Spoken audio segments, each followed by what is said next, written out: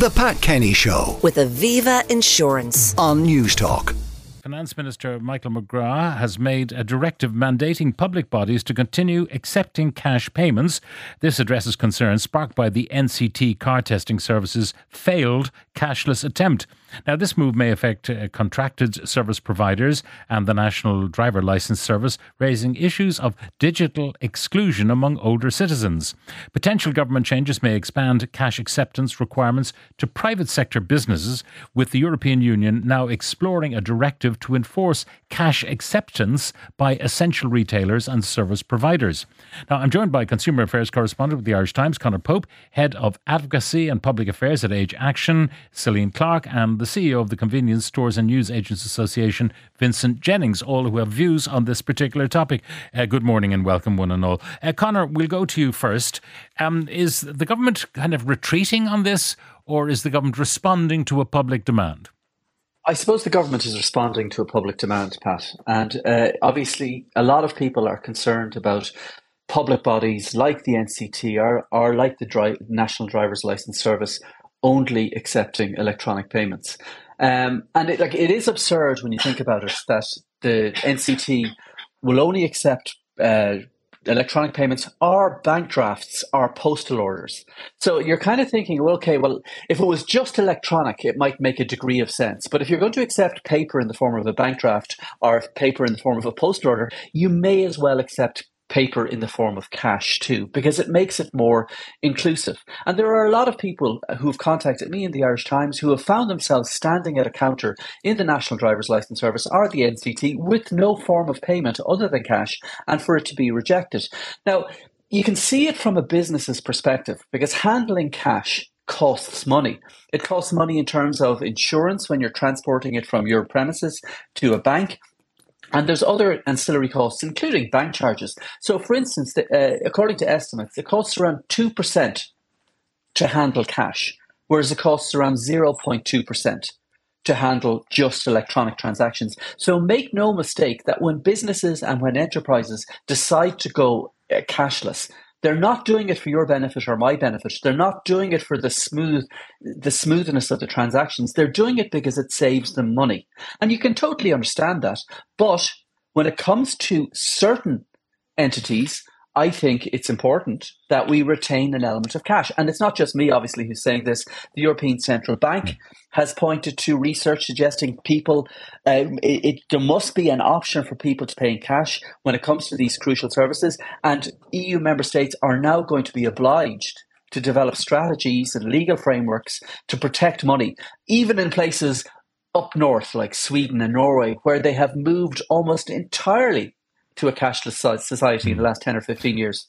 Aren't there great security advantages, though, to not having to move loads of cash around? 100%. And listen, for a lot of people, it works really well. Speaking personally, weeks can go by nowadays without me seeing any filthy, grubby money. And that's fine. That's fine for me. I use contactless on my phone. I use online banking. I use my debit card. I use my credit card. I don't need to use cash. And I can envisage a world where my 5-year-old will never use money. She will be looking at 20-cent pieces and euro, 5 euro notes with the same kind of mystification that I look at pounds, shillings, and pence. I would have found in my parents' drawers and whatever it might have been. But that's not to say that works for everybody. And all of the evidence shows that a significant number of people, a lot of older people, but not just older people, a lot of people who are on social welfare, a lot of people who are marginalised in society, absolutely rely on cash. So we need to have some system whereby cash still exists. Yeah. It is maybe the way people do their budgeting. If you've got 200 euro in your pocket and you're spending it, you can see it as you fritter it away. If you've got 200 on your debit card, suddenly your debit card is refused because you simply have run out of cash. Well, there's two ways of looking at this, Pat. And I would follow a lot of so-called finfluencers, money advice people on Instagram and the like. And a lot of them swear by cash, and they have these notions called cash envelopes. So when you get paid every month, you put a certain amount of cash in an envelope for your groceries, a certain amount of cash in another envelope for bills, and et cetera, and et cetera, and et cetera. But from my perspective, and this is just personally, if I go to a bank, an ATM, and I take out €50 to buy something, be it a packet of chewing gum or whatever it might be, the Irish Times. Let's stick with something that's really important. If I take out €50 to buy the Irish Times in a newsagent, I do sometimes find myself 2 days later going, where did that money go? Because you do fritter it away, I find, when it's in cash. Whereas at least when you're going contactless or when you're using your debit card, the money stays in your bank and you only buy what you need when you need it. And there isn't that same sense of the money being frittered away. But it works for different people for different strokes. All right. Conor, thank you for that. Now, Celine Clarke is Head of Advocacy and Public Affairs at Age Action. Celine, good morning. Good morning, Pat. Now, I think there's a lot of ageism in this debate. People saying old people cannot handle technology. That's absolutely nonsense. Because older people have had plastic cards for many decades at this point.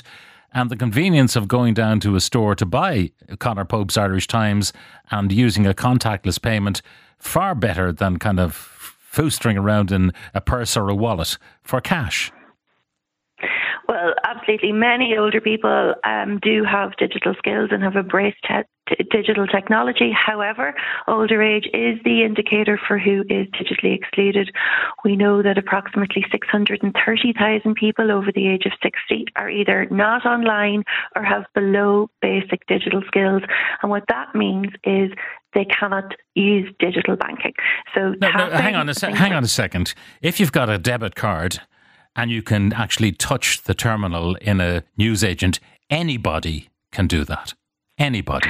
It doesn't require any special skills, far less skills, as I say, than, getting the change out and working out, you owe €4.34. Much easier. Just tap. Thank you. Goodbye. Absolutely. I tap all the time, but I can also check my balance on my app and I can control my spending in that way and monitor what I'm doing. If you don't have digital skills and you're not able to go in on the internet and check your balance and check what actually has been taken from your account and what's come in, then you are digitally excluded. And for the majority of older people, that's their reality. And the Department of Finance Commission survey for the Retail Banking Review told them that, less than 30% of older persons access banking on a weekly basis, and older people are twice as likely to pay cash than the average population. And unfortunately, doing something that you don't have the skills to do adequately, so tapping requires digital skills to monitor, as we just talked about in the app, opens people up to two things. One, potential financial elder abuse, and two, potentially social exclusion, because people are limiting and undermining their own ability to conduct their affairs online and handing over their information to somebody else to do something. And you shouldn't need digital skills to buy a cup of tea on Irish Rail, to go to a GAA match, or to get your driving licence renewed, or to pay for your NCT. And there's the intervention of the Minister is really welcome to protect access to public services for people who are digitally excluded. And it also gives people the opportunity to have privacy as well, and for as well as budgeting, as you just talked about with Conor. But many people don't want to leave a digital footprint for how much money they're getting in and coming out. And that's not always to avoid revenue. That's also to protect themselves potentially from an abusive relationship. Okay. And you do come across retailers, for example, who say cash only. And then you come across retailers who will say card only. Particularly during the pandemic, people didn't want to handle filthy lucre. So if you're buying a coffee, they preferred you to tap it rather than pass over a greasy tenner. Absolutely, and some cinemas did the same. But then what we had were Age Action had calls from older people who said, I went out with my friends and I could, we ordered tea and I couldn't pay for it, so I can't go there again. Or I went to the cinema and I couldn't buy a ticket, I can't go there again. Or I went on Irish Rail and I couldn't get a seat, or I was left standing at the bus stop because I wasn't able to pre-book the bus air and seat to be able to get on the bus. So it's a hidden barrier for many people, but particularly for older people, they're disproportionately represented in the digital exclusion. But the cohort. idea of someone emerging from the post office with the pension, for example, they're vulnerable anyway if they're carrying cash. If the pension is paid directly into their bank account, they're not vulnerable to being mugged. So there are positives and negatives about carrying cash. Absolutely, and they're also vulnerable to online fraud as well if they don't have the digital skills to protect themselves, or if they hand over their affairs, the management of their financial affairs. And we see this quite frequently in Age Action. Older people lose control of their financial affairs, maybe to a niece or nephew or another family member who steals their money, basically, over a long, prolonged period of time and controls how they spend their money. So there's a number of reasons why it's really, really important that the Minister and government protect cash in the economy for older people and other cohorts who could be in vulnerable situations as well. And undoubtedly it's convenient for many of us, but we have to get the balance right, and we have to look at it from an equality and rights perspective. And these people still need to participate in the economy, to manage their own affairs and maintain their independence. Celine, Clarke, Head of Advocacy and Public Affairs at Age Action, thank you very much. Some of the comments. Cash is great when you're trying to buy a house. If you're only taking 100 out for a week or a month, whatever you decide to do, it makes it look better to the bank rather than having loads of small transactions on your card, just the once. You take 100 out, you spend that, and then you do the same the next week or the next month. Lodging the dole, the children's allowance, pensions, etc. directly into a bank account would help prevent fraud. But on the other hand, my debit card was scammed twice in the past 2 months and my bank account compromised. So scammers have a field day with online banking. There should be both cash and cashless options. Vincent Jennings, CEO of the Convenience Stores and Newsagents Association. Good morning. Good morning, Pat. Now, convenience stores, the most convenient thing for you guys is tapping. Well, it is, most certainly, but that doesn't mean that you'd exclude cash. And I think that, the purpose of this morning's conversation, I suppose, comes about as a result of the Minister of Finance.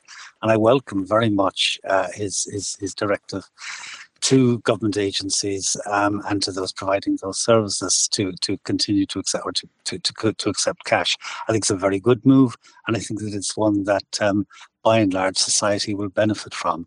Being excluded or feeling excluded or having barriers put in front of you, whether that's in private or in public bodies, it's not on. And we're supposed to be, your previous speaker spoke of equality.